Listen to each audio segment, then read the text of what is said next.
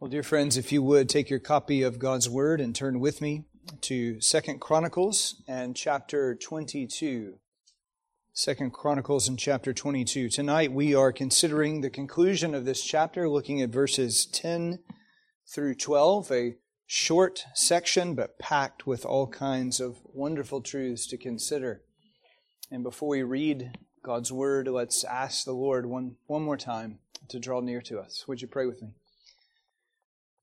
Gracious God, as we come to posture our souls beneath the very Word of the living God, we ask that you would grant us ears that hear. And would you enlighten our eyes and cause our hearts to rejoice over the truths that you tell us? Would you bring transformation to us and right thinking about you? For we ask it in Jesus' name. Amen. Again, 2 Chronicles 22, beginning in verse 10. Hear now God's Word. Now when Athaliah, the mother of Ahaziah, saw that her son was dead, she arose and destroyed all the royal family of the house of Judah. But Jehoshabeth, the daughter of the king, took Joash, the son of Ahaziah, and stole him away from among the king's sons who were about to be put to death. And she put him and his nurse in a bedroom. Thus Jehoshabeth, the daughter of King Jehoram, and wife of Jehoiada the priest, because she was a sister of Ahaziah, hid him from Athaliah, so that she did not put him to death. And he remained with them 6 years, hidden in the house of God, while Athaliah reigned over the land. Well, this is God's holy word, and may He bless it to us. Well, we noted a couple of weeks back that upon the transition of power after the godly King Jehoshaphat, Judah and the royal line enters a very dark season. Unfortunately, the darkness was allowed to develop due to Jehoshaphat's folly. Sometimes godly people do really dumb things. And that's especially foolish when you enter into an alliance, a marriage alliance with Ahab's and Jezebel's house, bringing Athaliah, a real snake, into the very Davidic line. And that ranks right up there maybe with some of the stupidest things done by the godly in the Bible. Now, I'm not yet opening up the text, just as a general application. We all, as the godly, as the people of the Lord, we've got to see the ramifications of our decisions. Because we can make decisions that brings a multitude of trouble to our children and our grandchildren and beyond. Therefore, we must be careful to walk in godliness and be careful to live according to the principles of God's Word and not the whims of culture. We have to be careful not to be seized by pragmatic concerns so that we fail to live according to what is written. Indeed, what is written in this text is written for our instruction. You see, with this Jezebel clone now in the royal house, whispering first in the ear of her husband, Jehoram, and then into her son's ear, Ahaziah, ominous clouds of judgment have moved over Judah and David's line. Now, God's displeasure at the evil promoted in these days is quite obvious. Evil like Jehoram murdering his brothers, and both Jehoram and Ahaziah advancing idolatrous worship and listening to wicked counselors. In the days of these kings, Yahweh has shrunk Judah. He has struck down the family members of the children of the king. He even smote both Jehoram and Ahaziah themselves. You remember, Jehoram has that horrific disease of the bowels where he'll die in great agony. Ahaziah was executed by Yahweh's man raised up, Jehu, to cut off all of Ahab's house. In fact, it would seem fairly obvious, that everyone would think anyway, that Judah, under Athaliah's influence, is doomed. So surely this woman is going to wake up and repent because God is judging, right? Surely she's going to recognize that she is opposing the covenant Lord and God will not be mocked. Surely that's the case, right? But that's not at all what happens. Like Pharaoh before her, who saw clear signs of Yahweh's power and anger, This woman is hardened in unbelief, and she continues her terror. Indeed, such is her terror that the very promises of God are threatened.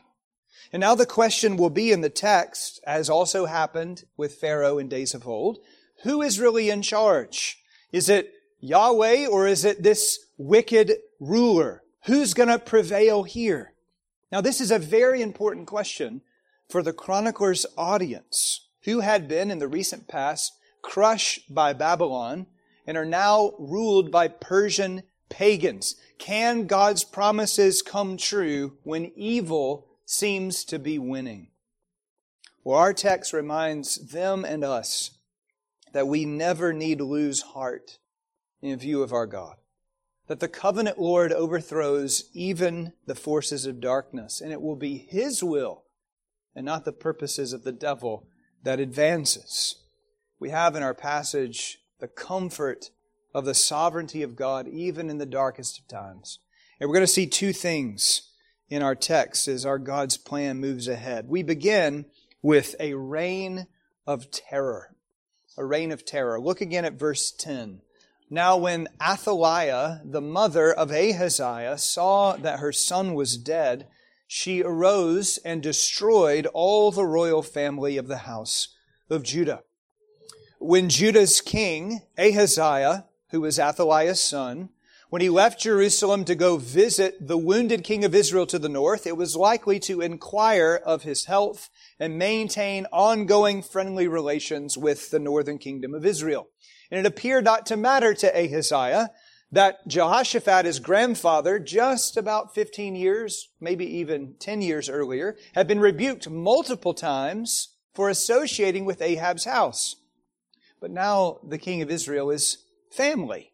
He's a brother to Athaliah. He's an uncle to Ahaziah. And you got to show support to your uncle, right? He's your own flesh and blood. And yet that trip north with Ahaziah is ordained by God for different reasons. It just so happened that the timing was such that Ahab's son, Jehoram, the king of Israel, and Ahab's grandson, Ahaziah, the king of Judah, are in the same place at the same time, so that Yahweh's assassin, Jehu, can take them both out and strike them down as an act of God's judgment. Jehu first fires an arrow and kills Joram on the spot, and then he chases Ahaziah, shoots him, and he later finds him hiding in Samaria and he strikes him down. Now, there's no evidence to suggest that Athaliah was actually there and watched it all unfold. So when our text says in verse 10, Athaliah saw that her son was dead, the idea is she got a report of the assassination. Now, this woman in power in Jerusalem, she's mired in the muck of idolatry, and she has seen multiple displays of Yahweh's judgments, and they have been brutal judgments. Disease and death, dogs licking up her father Ahab's blood, darting arrows piercing the hearts of her brother and her son. Will she now grieve over the great wickedness of her family and recognize that she cannot oppose the Lord? Irony of ironies, Athaliah's name means Yahweh is exalted. And He will be exalted, but it won't be because she seeks His exaltation. In fact, like the thrown-down dragon, the old serpent, the devil in Revelation 12, who is overcome by the blood of Jesus Christ, His death and resurrection, and now rages in His defeat, Athaliah, this servant of Satan, begins to rage. Ordinarily, when we lose family members, particularly children, in an unexpected death, there's that obvious desire to draw close to the family and be comforted by their nearness. And that would be all the more so if, as a mother, you lost your son in his 20s and he had children, and you would normally want to take those little ones, your grandchildren, into your arms and hold them and comfort them. But that is not at all how Athaliah responds. Rather than seeing her grandchildren as a means of comfort, she looks at them as a threat. And she immediately begins to consolidate her power to seize the kingdom for herself. And how did ancient Near Eastern pagan rulers ensure that no rival could unseat them from the throne? Well, they killed all of their rivals. Athaliah's husband Jehoram had killed all of his brothers save one, and Athaliah now arose and destroyed all the royal family of the house of Judah. Or to put it a little more strikingly, she started murdering all her grandchildren. There are surely few examples in Scripture of wickedness as great as this. How darkened must someone be to cut down your own grandchildren or any other male relative, to slaughter them, to secure your own power? Now, if you remember in a previous chapter, amidst the great discouragement taking place when Athaliah's husband Jehoram reigned, the Lord said, 2 Chronicles 20 and verse 7, "Yet, in spite of all this evil, the Lord was not willing to destroy the house of David." And why not? Well, because He promised that David would have a forever king to sit on a forever throne. David's house would always have a lamp due to the tenacious covenant mercies of Yahweh. He will not let His people go. He will always preserve His people and give them a king to overcome. And that promise is the very promise fulfilled in the Lord Jesus Christ. In fact, it's alluded to as Gabriel speaks to Mary. Jesus is ultimately the lamp for David. But here, while God is not willing to destroy the house of David, Athaliah is more than willing to wipe them out, to put out the lamp and crush God's promise. And dear friends, as we read of this horror, trying to imagine a henchman sent into the nurseries and playgrounds near the palace in Jerusalem to murder infants and toddlers of David's house, we have to see this grave situation is not merely an earthly lust for power. Athaliah's evil reeks of the foul scent of Satan, who has worked like this before and will work like this again. Athaliah, with the things of the devil on her mind, who is a murderer from the beginning, she has set her heart to oppose the living God. She wants to see David's house fall. She wants to see God's promises fail. She wants to be exalted over against the Lord. She wants in her violent frenzy to prove that even the God of Judah can't beat her. So she lashes out and slaughters, and she succeeds in spilling blood. We're about to read about a courageous rescue, but let that not color the terror of the moment. We don't know how many children she struck down, but destruction actually took place. Who can fathom the weeping of mothers? The various wives of Ahaziah and of Jehoram grieving over this tragedy. What screams, what trembling, what inconsolable sorrow would have emerged from this place. And yet it would all be hidden grief, for you dare not show your sorrow before Athaliah, lest she kill you too. But there's something the text doesn't say that's really important. You see, throughout Chronicles and Kings, there's a formula given for the kings. This guy, the son of that guy, reigned. He was this age when he began to reign, and he reigned for X amount of years. And then we always get the report, he did what was evil, or he did what was right in the eyes of the Lord. Well, notice in verse 10 and following, the author gives no such report. The author is saying, the death of Ahaziah brought an interruption in the house of David. And as Athaliah seizes control, she will be in control, at least to the eyes of the flesh, for several years, but she is an illegitimate ruler.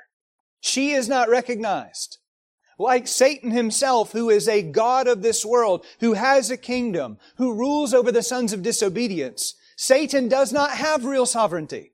He's a poser. He acts big with his violent deeds. He aims to impose his will, but he's an impostor. So it is with Athaliah. Her reign is one of terror, but she's not ultimately reigning at all. Now it sure looks like she's reigning as blood stains the floor of the royal compound, and we're told, verse 12, Athaliah reigned over the land. She's running the show. but she's not really running the show. While she's grabbing power in a vacuum, there's a great temptation for God's people to believe, to lose heart, to think that wickedness is going to prevail. How can the godly persevere when evil is so great? How can we hang on when the opposition is such that the very people of God are being killed? Is there any hope amidst all this terror? Well, brethren, I tell you there is. And it's vital for the saints of God to recognize amidst the raging battle here, this spiritual conflict with physical implications, that none of it is taking our God by surprise. In fact, it's all unfolding according to a prophecy the Lord God spoke over the serpent all the way back in Genesis 3 in verse 15. You remember that verse? The Lord condemned Satan. He declared, I will put enmity. I will sovereignly establish conflict between you, Satan, and the woman, and between your seed, Satan, and her seed. The sons of God and the children of the devil are locked in conflict. And God has already declared victory to come, that the seed of the woman will crush the serpent's head. God has spelled out Satan's doom. But that doesn't mean the devil will go quietly into this night. He won't just be a shrinking violet and slip away. He lashes out. And we see that warfare happen in the very next chapter of the Bible, where Cain, who was of the evil one, slaughters his brother Abel. There can be no snake crusher to kill the serpent if the line in Abel is destroyed. Well, that's Satan's strategy. Only after Abel is killed, the Lord provides Seth. We see it again in Exodus 1 and 2. The expanding sons of Jacob, who have grown from 12 boys to a multitude, are under attack in Egypt. Pharaoh orders that all Hebrew males be butchered. He commands the Hebrew midwives to kill their people. Thankfully, they don't do it. So Pharaoh expands his infanticide plot. He commands all of his people to take those little Hebrew males and throw them into the Nile. Feed them to the crocodiles. Destruction is unfolding. But there, amidst death and destruction, baby Moses is preserved by Pharaoh's own daughter. Now, that doesn't take away the years of terror. That doesn't take away the real grief as people are dying. That doesn't take away the bloodshed, the horrible wickedness. God's action in history, dear friends, does not mean that we escape all hard things. Do you remember how Paul puts this in Romans chapter 8 when he's asking, who shall separate us from the love of Christ? And then he lays out all the things God's people are facing. Shall tribulation or distress or persecution or famine or nakedness or danger or sword? As it is written, Lord, for your sake we are being killed all the day long. We are regarded as sheep to be slaughtered. We're actually in the midst of terror. And what's the word of comfort? No, in all these things, we overwhelmingly conquer through Him who loved us. Yes, we're being attacked, but God's purposes endure. Because God is the one who is exercising His power over biblical history. But let that not minimize the point here, dear friends, that Satan is attempting and carrying out violent schemes to eradicate the Savior to come. And he regularly uses great men, whether Pharaoh or Haman or Herod, to destroy the people of God. Terror is the devil's tactic. And he'll resort to any method, taking whatever means necessary to stop Messiah from coming, even provoking a grandmother to kill her grandchildren. The devil operating behind the scenes here in Athaliah is ruthless. And we need to understand as we look at this scene the true threat of Satan. Satan is not a mythological figure to scare children. Satan is a real enemy. Satan is a prowling lion.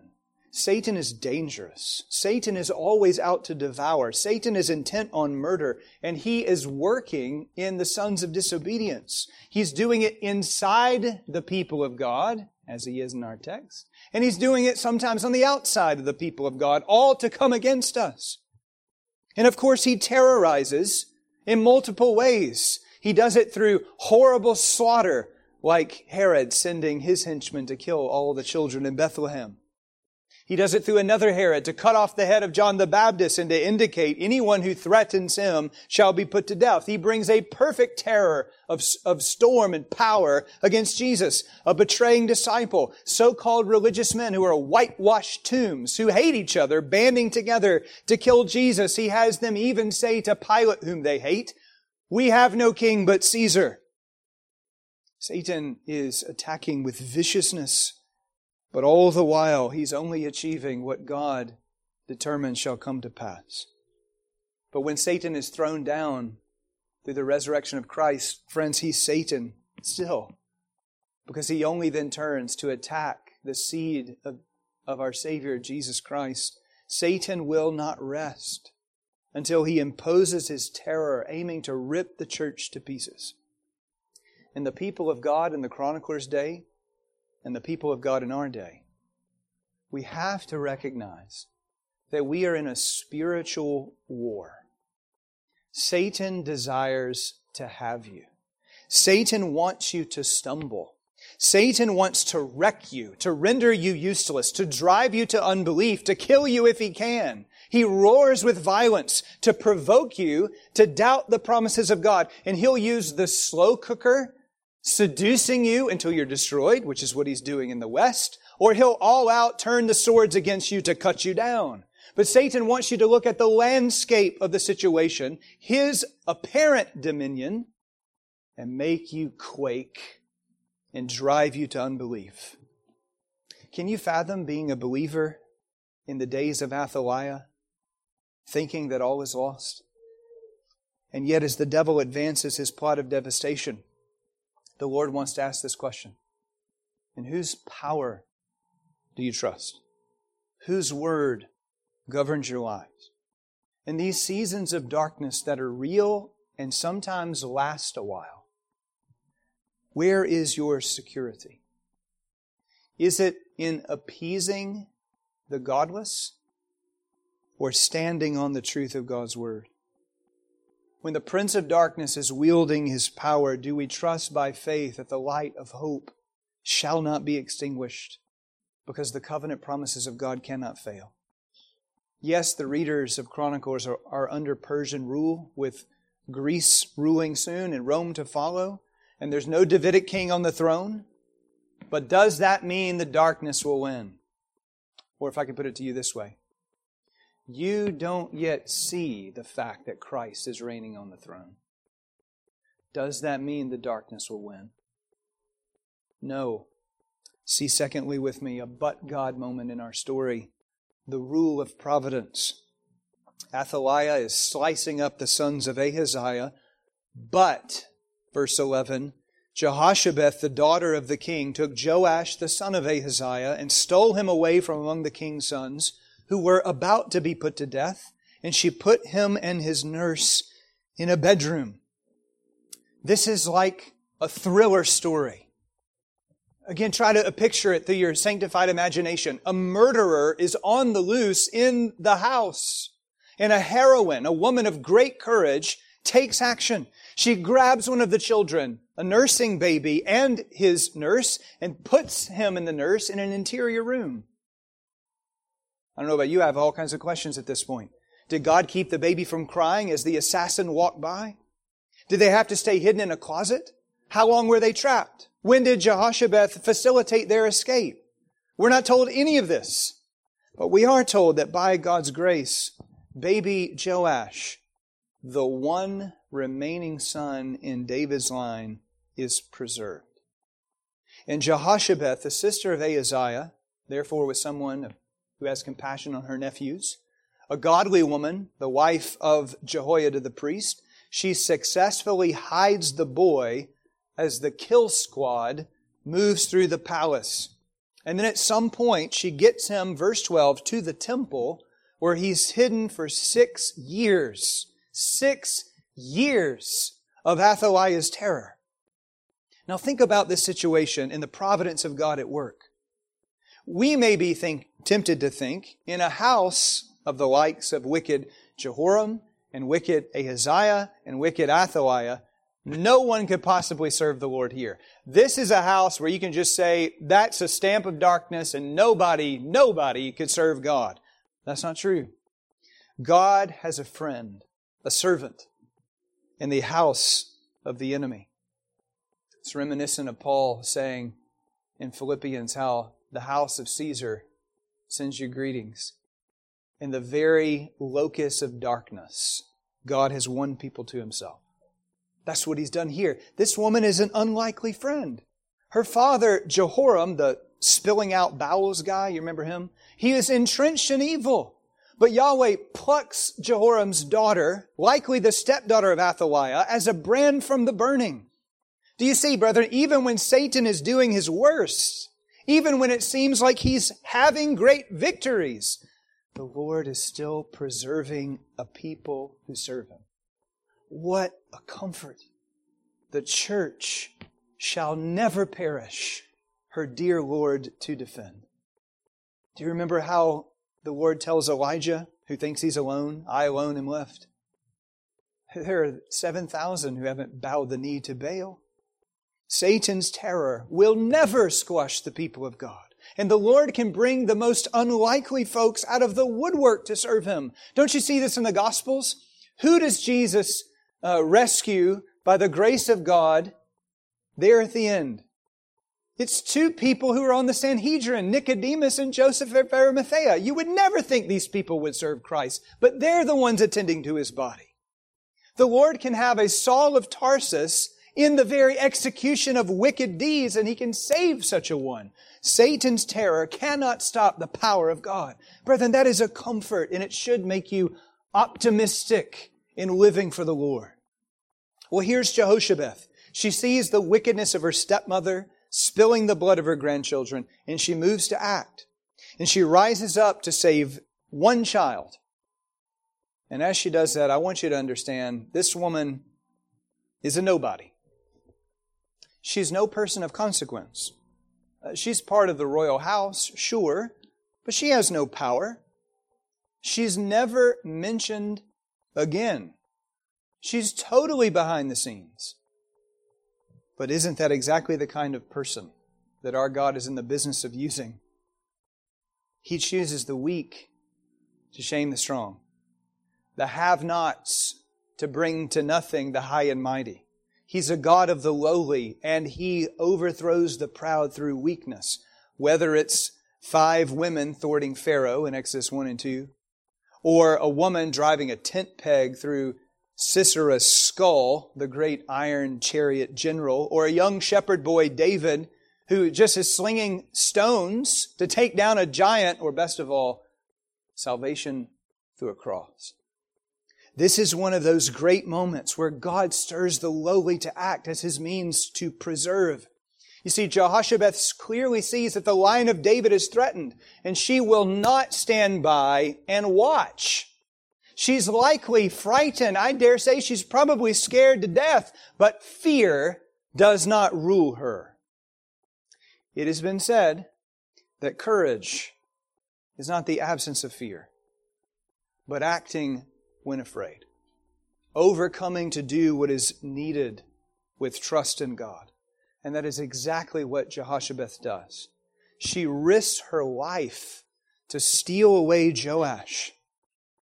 Now, we have no idea if she totally understands the significance of this moment, that she is the sole means of preserving the Davidic line, that if she doesn't do what she does, there is no Jesus. There's no way to get to Christ. But whatever she understands, in this moment her eye is ultimately on God, on fearing Him, on trembling at His presence, and thus she's working out her salvation. And what I mean by that is this: she doesn't stand by and say, I know God is sovereign and He will fulfill His promise, so I'll just trust Him and not get involved. I could get hurt if I got involved. I don't want to get involved. No, brethren, it's her trust in God's sovereignty that drives her to act. In this moment, she counts her life as nothing so that she might protect the seed of David. And it's a remarkable act of faith in a season of darkness. The very action she takes should stir our hearts to think. Is God's sovereignty driving me to overcome fear and act?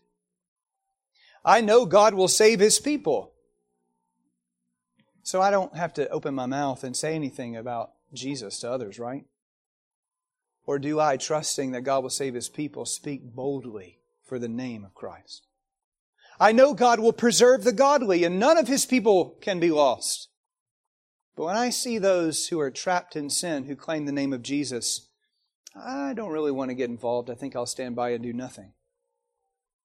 Am I such a man-pleaser that I dare not defend Christ's honor and rescue a believer ensnared in sin? Or do I speak? Do I confront? Do I overcome the fear of a negative response and tell a friend of their danger? Am I willing to take risks for the glory of God and the good of His people? Likewise, when wicked men rule and bring terror, do we just sit around and complain about it? Or do we do something? Do we see it's time for the godly to act?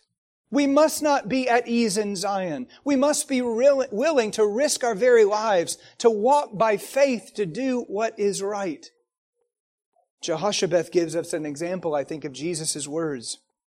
Jesus says in Luke 14, "If anyone comes to me and does not hate his own father and mother and wife and children and brothers and sisters, yes, and even his own life, he cannot be my disciple." Jehoshabeth hated her life. That is, she counted her life as nothing, that God's word might be fulfilled.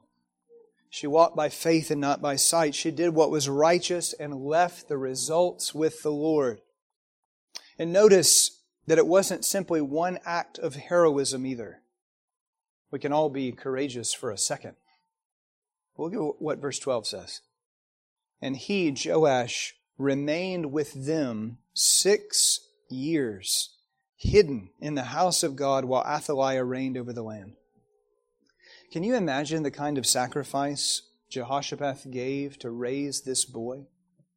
She was, in effect, his mother. She adopted him, and she ensured he was clear of Athaliah's gaze for 6 years. What courage! All motivated by faith in a sovereign God. Is that the kind of faith we exercise, knowing God has triumphed in Jesus Christ?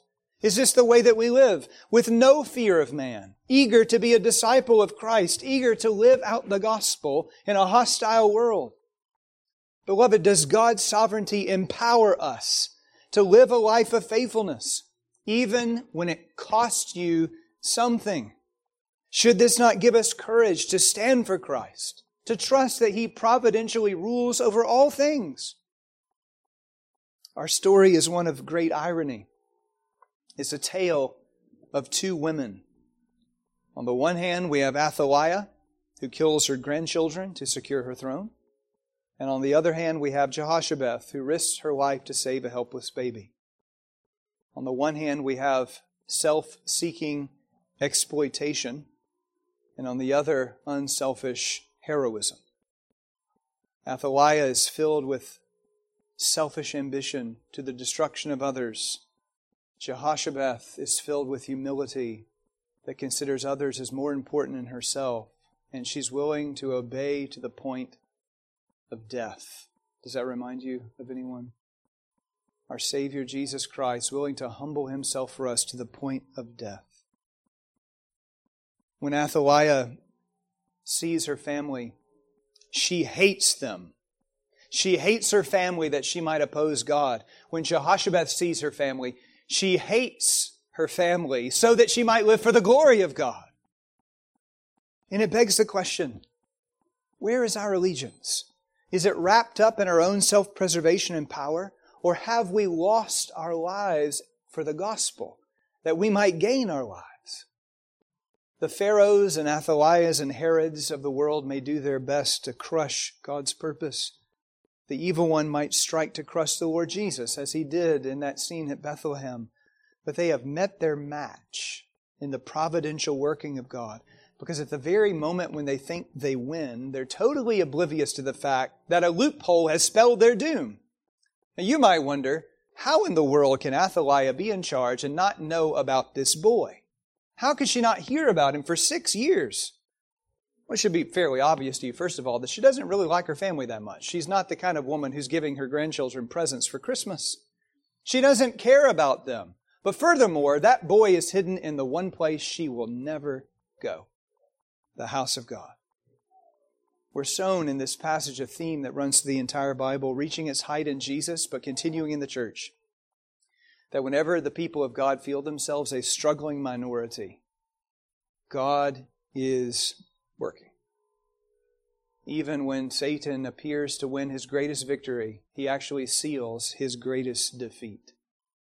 Friends, does such a remarkable irony and providence cause you to bow the knee in amazement at God? Does it fire your heart with trust in this Lord, that He rules in the darkness, that He won't let His promises fall to the ground, that God's oath is sure, He will bring His word to pass? He is the one who says, I am God and there is no other. I am God and there is none besides me. I'm the one who declares the end from the beginning, and from ancient times what is still to come. My counsel shall stand, and I will accomplish all my purpose. So how dare we doubt the power of God Almighty to build His church, to preserve His people, to achieve His purpose? And just so you don't miss the depth of providence here, even Jehoshabeth's name reminds us of God's power. Her name means Yahweh has sworn an oath. He's made a covenant. His oath, His promise, His covenant will come about. How does the hymn writer put it? His oath, His covenant, His blood support me in the whelming flood. The promises of God sustain you. Are you hanging on to them? Do you really believe Christ will build His church and the gates of hell shall not prevail against it? Beloved, let us be a people who cling to the promises of God. And even when darkness has its day, we don't faint in unbelief. Let's pray together. Heavenly Father, we come before You in awe of the way that You work out Your purposes, and we praise You that we can know that You work all things together for good for those who love You and are called according to Your purpose. Lord, that doesn't mean that all things are good, for great terror can unfold against Your people. But Lord, You work it for good because Your purposes can never be thwarted. Lord, let us be comforted by that truth, and let us act courageously. Forgive us, O Lord, for our passivity. Forgive us for being ruled by fear. But let us be bold to live for Christ and to speak for Christ, knowing that our God reigns. And we pray this in the name of the Lord Jesus. And all of God's people said, Amen.